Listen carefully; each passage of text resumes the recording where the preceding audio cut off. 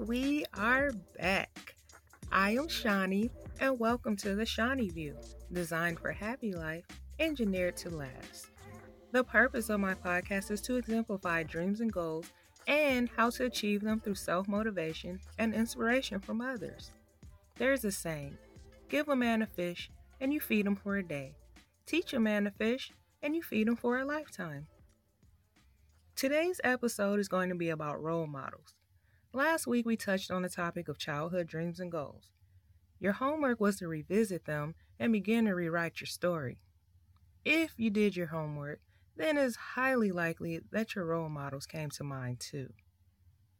The definition of a role model is a person whose behavior, example, or success can be emulated, usually by a younger audience. Society typically labels celebrities and famous individuals to fit this description. But a parent or parents is normally the number one answer when asked who you looked up to. And even though a parent can be a role model, it is more likely that they are more of an influence. You may have been inspired consciously by a role model, but unconsciously inspired by influences. They basically go hand in hand. It is said that role models are picked based on the perceived commonality that the viewer holds. Whether they have a powerful presence in entertainment or media, they should provide an image of ambitious yet realistic goals. They should also inspire a change in your behavior. I have never agreed with celebrities saying that they aren't role models. I think we can all agree that that's not a choice. And the reason that I say this is because I feel that the spectator is the one who makes that decision. Therefore, meaning that anyone can fill this role. Children have different reasons for looking up to certain people, regardless of the individual wanting to be a role model or not. A person may choose their role model by comparing themselves with people who dominate the social role to which they aspire. Think of your influences and reflect on how they may have helped mold or shape your life.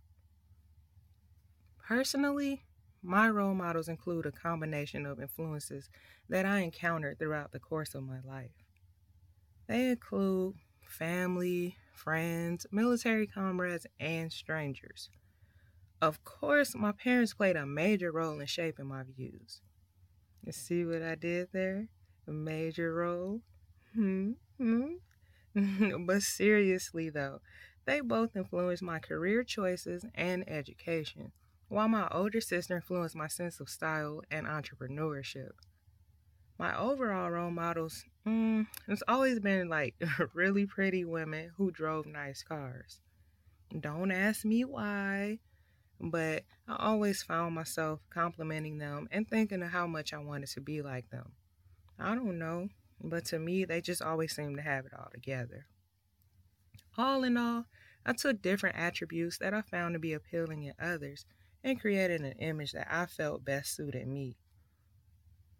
I'm not going to bore you all with all of the people that I admired, but I will let you in on a little secret.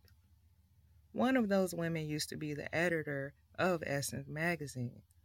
Every month, I was really eager to read Susan Taylor's inspirational column titled In the Spirit. I always wanted to read what she had to say. It was always interesting, and I felt that I could relate to it.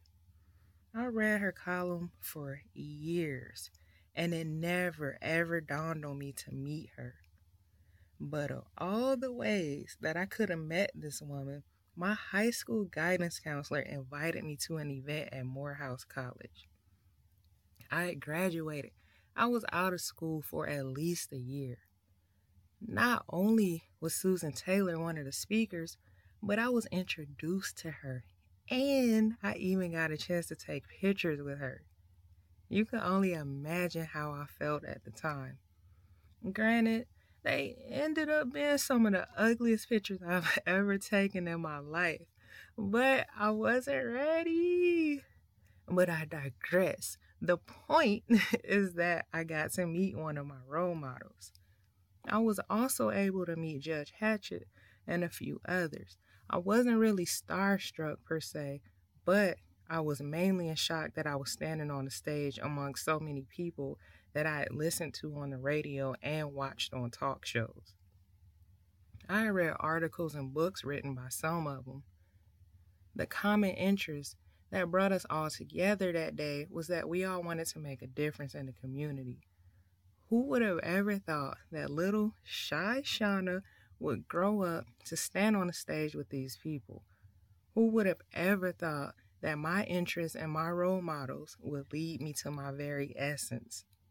See what I did there? Again, essence. Okay, all right. No more jokes. I'll probably need to work a little harder on my comedian skills. But that's okay for now because we reached the end of the show. But to sum everything up, I looked up to people who wanted to be a change in the community, and I still admire each and every single one of them to this day. And since I'm on the topic of making a difference within the community, how about we make my next episode be about the most recent raving headlines in the news?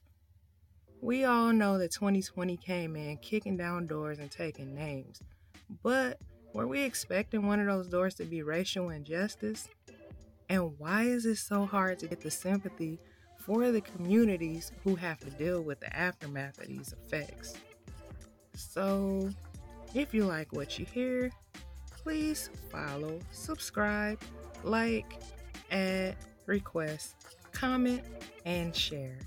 Yeah, all of that good stuff. See you Monday.